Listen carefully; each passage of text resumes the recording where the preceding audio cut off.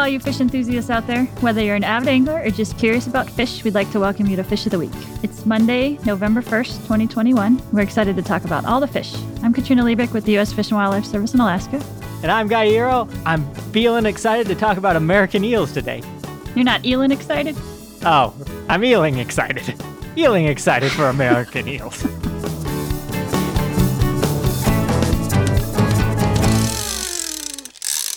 So we're talking about a super cool migratory and kind of mysterious species today, the American eel. And our guest is fellow U.S. Fish and Wildlife Service fish enthusiast, Holly Richards. So welcome, Holly. Hello. Glad to be here. I was trying to think of another eel pun when you guys were going off on the eeling excited. But I love American eels. If you got a better one, I will do it. I guess for folks who haven't seen an eel before, would you be willing to describe what they look like if someone were to see them in the rivers, say in the Northeast U.S. or along the Atlantic coast? I think most of us have like an eel shape in our heads. They definitely fit that eel shape, right? They are true to their name. It's sort of that long cylindrical body, sort of the narrow tapered head. They do change color quite a bit from early in their lives through their adult phase to when it's time to go back and spawn. So for the time when they're in just their river phase, they're called the yellow eel. So that sort of brownish color with a bit of a yellow tinge. But then they have these, I believe you guys, fish guys, tell me if I'm wrong. They're the pectoral fins on the kind of sides of the head. They're super cute pectoral fins on the side. They are cute. So you have this long. They're very high up. Yeah. They're really high up. You know, you think you know what a fish looks like. This is still a fish. They've got these little flippers like right by where you would think an ear would be because it's close to their face. So because it's got the long body, their pectoral fins really look kind of like goofy Dumbo ears. So they're actually really adorable as well. If you find a long cylindrical water snake looking creature with Dumbo ears to be adorable, which I do, then the American eel is like fantastically cute. This is the first catagamous species we've featured. And what this means at a very basic level is they have the opposite migration direction compared to something like an anadromous salmon that's born in freshwater. They go to the ocean to feed and get big, and then they return to freshwater to spawn. American eels are born at sea. They make their way to freshwater to reach adulthood, and then they return to sea to spawn. And this is actually happening, I think, around this time of year. So, Holly, we know you're a big eel fan. What draws you to American eels? I mean, I was trying to remember before this episode and when I first heard of the American eel, but the story that I stumbled on that really kind of piqued my interest and made me be like, whoa, this is maybe the coolest fish ever, was the fact that we have still never observed them spawning. It's this incredibly widespread fish. It's all over the eastern seaboard.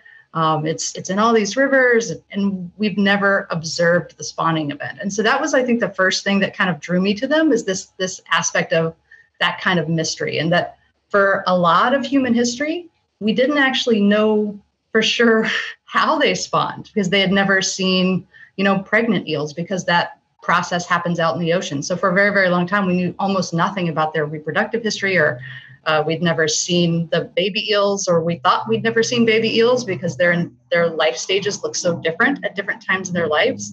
So it took so long for us to kind of piece together their whole life history. They've got a lot of mystery about them. And so the stories of scientists kind of piecing together that history and learning about them was really super cool to me. And since then, I mean, we've learned they spawn in the Sargasso Sea. So I don't know if you want to take a stab at describing where that is or what we know about that area. It's in the Atlantic. It's in the southern Atlantic, and it's essentially one of the big Atlantic gyres. So where these ocean currents come together in this sort of massive swirls. And so if folks have ever heard of like the Great Pacific Garbage Patch in the Pacific Ocean, that's caused by these gyres. In the Atlantic Ocean, you have these big gyres as well. And in the center of, I think it's 4 ocean currents, is where we get what's called the Sargasso Sea. And it's where it's named after a type of, is it a seaweed or sargassum weed that you can find floating on the surface there. And the cool thing for the eels is when they hatch there, they sort of float on these currents, which are spinning clockwise. And so they float on one of those currents back up towards the rivers along the East Coast. And I was reading a little bit about it as well. And the European eels, so we've got Anguilla rostrata, which is the eels we're talking about, American eels. And then we have anguilla. So we mentioned tautomnums with suckers, but they're also spawning in the Sargasso Sea, which I thought was pretty cool that you've got kind of these two different species going there. And then, the currents are carrying them back to North America and over to Europe as well.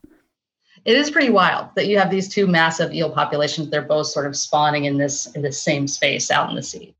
You mentioned that we haven't seen these fish spawning in the wild before. I believe there's some people over in Europe who have done some weird simulations and gotten them to spawn in captivity, although I don't believe that those eggs have actually been able to make it to adulthood. But we've never seen these fish spawning in the wild. So how do we know that they're actually going to the Sargasso Sea? So this is kind of cool. And it took quite some time for us to sort of narrow it down.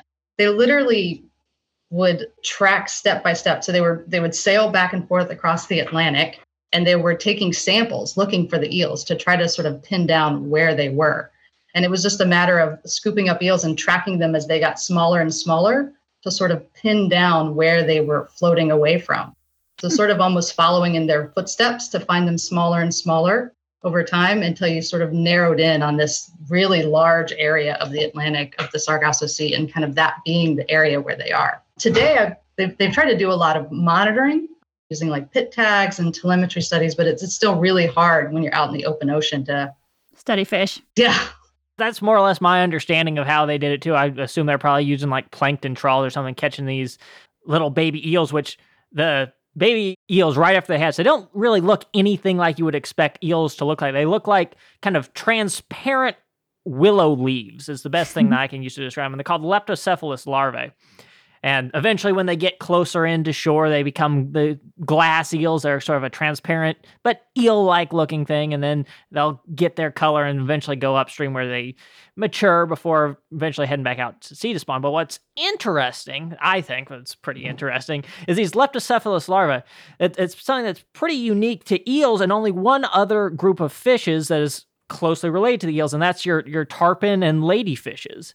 And so they also have these larvae that don't look anything like the adults, but you don't think about, you look at just the adults of tarpon and the adults of eels, and you wouldn't think that those two are particularly closely related evolutionarily, but in fact, they are kind of paired up there together. Is that leaf shape to help them kind of catch the currents, or do we know anything about why that is, why they look so different when they're little? That's what I've read, is that that shape really does kind of help them float along the currents. And so you think you've got this sort of like large gyre area in the Atlantic, the eels hatch, and then they take this sort of leaf shape, and then they float along the currents from the Sargasso Sea slowly up. And actually, there's not only along the east coast of North America, it's actually along the eastern shore of Central America down to Venezuela, all the way up to Greenland. So they have incredibly wide distribution across North America.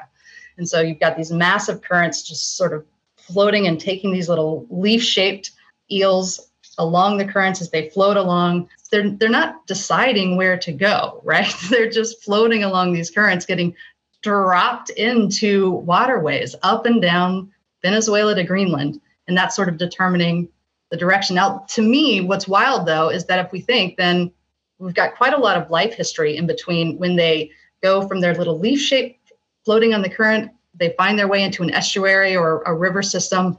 They're then going to spend their lives primarily in that river system, growing, getting fat, anywhere from a couple of years up to like a couple of decades for the female eels. They'll spend in these river systems before they decide that it's time to come back and spawn.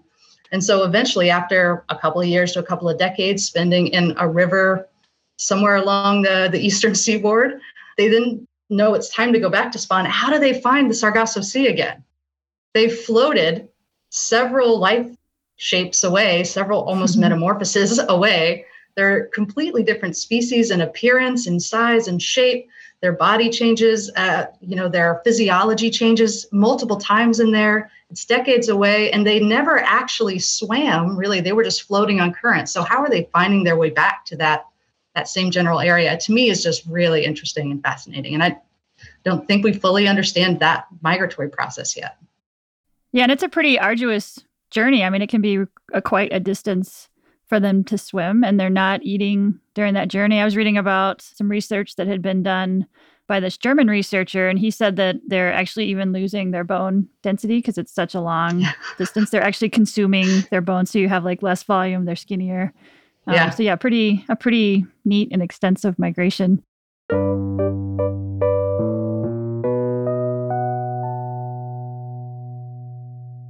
I'm curious. You mentioned that you first became interested in the eels from being able to read stuff. Now, you do live in an area where there are a good number of eels. Have you ever been able to actually get out and see them in the wild?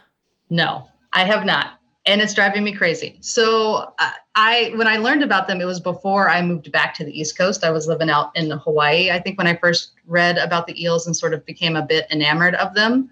And I hadn't seen any growing up. And so now that I'm back sort of mid-Atlantic area in the DC area, a lot of the rivers that are coming up across the mid-Atlantic are big eel migration areas where we are working to sort of improve their ability to make it up the rivers right now. Because, obviously if they're coming from the sea and going up the rivers and migrating to spend their lives up in the rivers, things like dams, hydroelectric facilities sometimes can make it tough for them to make it upriver to where they want to be. And so there's a lot of work right now to kind of help the eels make sure that they have safe passage through our rivers so that they can be a healthy part of the ecosystem. Because we haven't really talked about their role in the ecosystem, but they're actually really important for the ecosystems where they spend their lives. They're a host species for mussels. They are an important part of the prey base. They were an important food source for the indigenous folks who lived here. They were a huge food source up and down the East Coast for indigenous populations for centuries. So a really cool part of the ecosystems, and we want to make sure that they stay that way. So that brings up a lot of questions. So you mentioned they're a host species for mussels, and for folks that don't know about the important role that fish play for mussels, can you elaborate on that one? Yeah. So mussels are a really important part of our river ecosystems. They're ecosystem engineers. They clean our waters for us. So really, really important species that live in our rivers. And the cool thing about mussels are that the mussels, in order to complete their life cycle, at some point need to attach themselves to a host species, often the gills of a fish. And not just any fish, but specific mussels need a specific fish to attach to their gills. And that's a part of their reproductive cycle. So like they will shoot out, basically the mussel will shoot out their eggs. It will attach to the gills, and then I forget the name, the Glochidia. That's the one. I knew that's the one. Will live on the gills as the fish swims around, and then eventually once it gets large enough, will fall off the gills back down to the river bottom, and will continue its life cycle. But it's got to spend that time on the gills. So eels are an important host species for several mussel species. So I know some of the mussels have very interesting ways of attracting a fish to come up to them before they shoot out their Glochidia at their gills. Yeah. I know also that eels spend a lot of time in the mud. So are they just kind of randomly going by these mussels, or are there specific ways the mussels are getting the eels to like come near them so they can do this? So that's a good question. I don't know what specifically the mussels are doing to attract the eels, because you're right, like the mussels themselves are essentially just like fly fishers. They're anglers, really. They're reeling the fish in. They know they need that fish to come by. They can't move around, so they need a fish to come by them so they can shoot their babies at the fish gills. And so different types of mussel species will essentially display like a lure in the water and make themselves, the mussels got the hard bivalve part, but then they can open up a little bit, and their little mantle can display and often look like a fish or a crawdad or whatever they want to attract, whatever prey they're trying to attract as the fish. So I'm not sure what they do for eels. That's a really good question. So the other thing you mentioned that caught my eye is that fish passage is really important. Fish passage is one of my favorite topics. So can you talk a little bit more about some of the ways that fish passage, I guess, affects and is being improved? I know it's costly. There's a lot of dams and culverts across the landscape, but maybe just give us that scope and then talk about, I've seen the chopped up eel pictures of eels going through turbines headed downstream. So maybe we can talk a little bit about that too. Yeah. So, obviously, for millions of years, the eels were able to just swim up and down rivers unimpeded, but we put dams on a lot of rivers along the East Coast for various things, to support cities and for, hydropower is a lot of them as well. And so that's obviously tough for the fish species that are swimming up and down. So for fish, it is hard for the eels, it's hard for them to get past these dams. And so that impedes their ability to get up the rivers that they need to go to. A lot of our work from a fisheries conservation perspective is just sampling those rivers to get a better understanding of where the fish are at different times of the year, how the populations are doing. You guys are fish biologists, so you think about this stuff all the time. But I think for non-fish biologists, we sometimes forget, like it's kind of hard to know where fish are. You look at the water, you can't see where they are, unlike birds, unlike other mammals that are easily to visually track. How do you know what species are there and how many of them are there and what times of the year they're there and specifically what part of the river they like to be in? And so we sometimes will just, it's as simple as like trapping the eels and hauling them upriver, hauling them past the dams and getting them to the habitat they need to get to. That gets them up into the rivers upstream, which is really important, but that doesn't necessarily help them coming downstream, because then when they migrate back to sea, they can get chopped up in the turbines for the different dams as well. And so for that, we're looking, there's different types of essentially fish passage or eel passage really through these dams. And so it's kind of a combination of better understanding what the fish need, where they want to spend their time, literally trucking them to the places where they need to be, and then working to improve the passage of the dams to get them by. And in some places working with communities to either improve, upgrade, or remove dams where appropriate. We spend a lot of time out west where you have these really big hydropower dams, but oftentimes on the East Coast, you have thousands upon thousands of these really small dams, which when it comes to eels, that's as much of an impediment as something that's 700 feet high. So it takes a lot of work to not just get them over these few big dams, but having all these little barriers in their way. That's a really good point, because I think for a lot of folks, they have in their minds those big Western dams. And yeah, on the East Coast, they're a lot older, they're a lot smaller, they're a lot of times easier to get the fish by. There's just a lot more of them. And a lot of times, especially with the older dams that were put in, 100 years ago, they're not necessarily serving as much of a purpose anymore. And sometimes they're actually harming the community infrastructure. And so a lot of times our work is finding those barriers, those dams, whatever, that aren't helping the local community anymore and working with them to improve it in some way. So it's better for the community, it improves climate resiliency, and it's better for the species.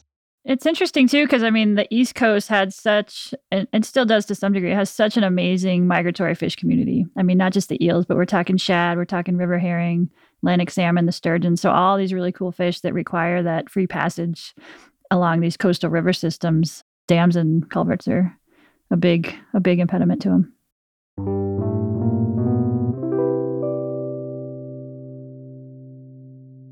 I was trying my best to catch some invasive blue catfish out there in the Potomac and along the sort of canal area. I was dumb.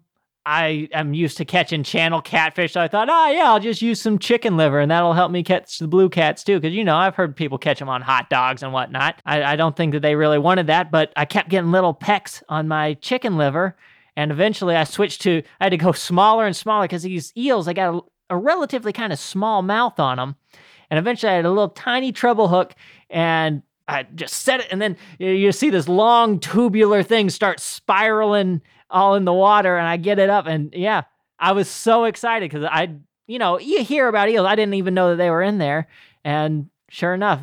I caught an eel in the Connecticut River, and it's interesting when you actually bring them up because they are very slippery, and they will kind of like wrap themselves. It wrapped itself around my pole, and they're a little bit hard to handle, but very cool to catch. Well, I think that the traditional way to catch eel too is you would wait for the big migrations of them coming down, and you would set up like fish traps essentially to trap, these big masses of eels that were coming down the river, and just do it all at once. We just set up kind of like a funnel, like a V, and they. Yeah. Okay. And getting to what you're talking about, them being slimy, I've heard of people who are attempting to eat these fish, which I hear they eat all right if you smoke them. But I've heard of people that help kind of deal with that slime when they get them in. They'll kind of throw them into a cooler with a layer of salt in the bottom. That'll help get that mucus off, which doesn't sound particularly pleasant if you're the eel, but then again, they're going to get eaten anyways. I like eating eel So unagi, so on sushi, I think it's the Japanese eel is the same genus. But yeah, they're very, very tasty to eat. So I don't know if you guys like eel or if you've eaten eel. I have eaten it again in sushi, and it is delicious. So Holly, if you were to give folks listening any kind of take home about American eels, what would you tell them? I think American eels are kind of this like perfect species for thinking about what's cool about nature and the world, honestly. We have this species that for hundreds of years was misunderstood, was almost really mysterious. It took us a long time to even sort of piece together their life history and get a sense of them. They're usually invisible. When they live in the rivers around us, they're out of sight underwater, sort of hiding in the rocks. We have these moments where we can see them. But for me, that it just speaks to just the incredible beauty of nature, this thing that was out of sight and out of our understanding for so long, that is really just an incredible part of the ecosystem. And for us now, when I think about what it means to sort of protect these really cool species that we're learning about, it's so important to think about protecting their habitat. And that's what's really important for those eels, is their ability to travel freely out from the ocean, up through the rivers. And so making sure that, we're doing what we can to make sure that they're able to complete their life cycle the way they have been for millions of years. These super cool species that we may never get to see, but that we know are there, just traveling thousands of miles on their own every year. Speaking about them being invisible too, there's some places down in Florida, they got those really clear water springs, and they got eels in them too, so you can snorkel and scuba dive down there and see some eels that way. Yeah. Oh my God, I got to swim with the eels. I feel like that vacation package is just going to fly off the shelves. I mean, there's lots of stuff that aren't eels. I'm not going to guarantee eel sightings, but I've seen eels while scuba diving down there. Wow. Forget swim with the dolphins. Let me swim with the eels. Yeah. That's awesome. I'm in. I'll sign up for that. So we hope you guys get out there and enjoy all the fish and maybe go snorkeling in some clear water springs for eels.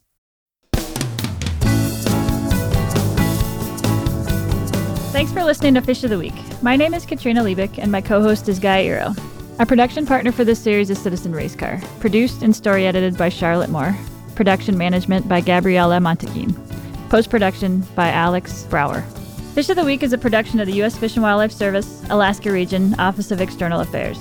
As the service reflects on 150 years of fisheries conservation, we honor, thank, and celebrate the whole community, individuals, tribes, the state of Alaska, our sister agencies, fish enthusiasts, scientists, and others who have elevated our understanding and love as people and professionals of all the fish.